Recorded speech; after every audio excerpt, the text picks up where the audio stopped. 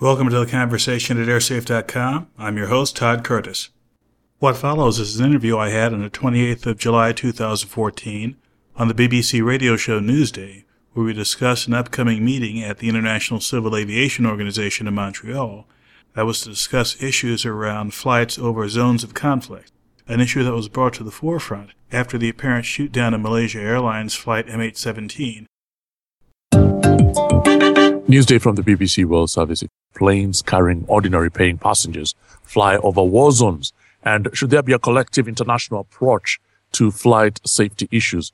There are some of the pressing questions facing the aviation industry following the loss of the Malaysian Airlines plane over Ukraine earlier this month. Now, the UN International Civil Aviation Organization is meeting in Montreal in Canada in the coming hours. And let's have a chat with Dr. Todd Curtis. He's the founder of airsafe.com, which is an air safety and security website. He joins us from Seattle. Great to have you on, Todd. What do you think can be achieved from a meeting like this one? I think the best thing that can be achieved from a meeting like this is an airing of the issues that are faced by the various international partners in aviation. And what are the issues that you refer to here? One of them is the ultimate responsibility of the safety of aircraft over conflict zones. And now ICAO, as part of the UN, has some responsibility in sharing knowledge with its member states and with making suggestions. But it's up to the individual member nations to make rules that will actually be implemented.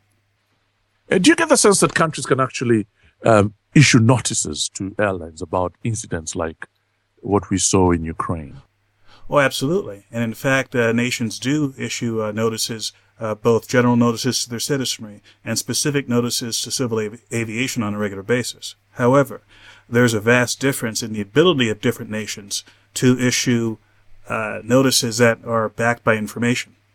The United States, for instance, has an unparalleled set of assets, military and national security assets, satellites, etc., to have a very detailed understanding of risk in virtually all areas of the world. Most countries don't even come close to that capability. And some have actually said, though, that it might be harder to do. Again, giving the example of the U.S. having issued a warning regarding the Israeli airport. Certainly, and that's something where the U.S. government, through the FAA, issued the warning.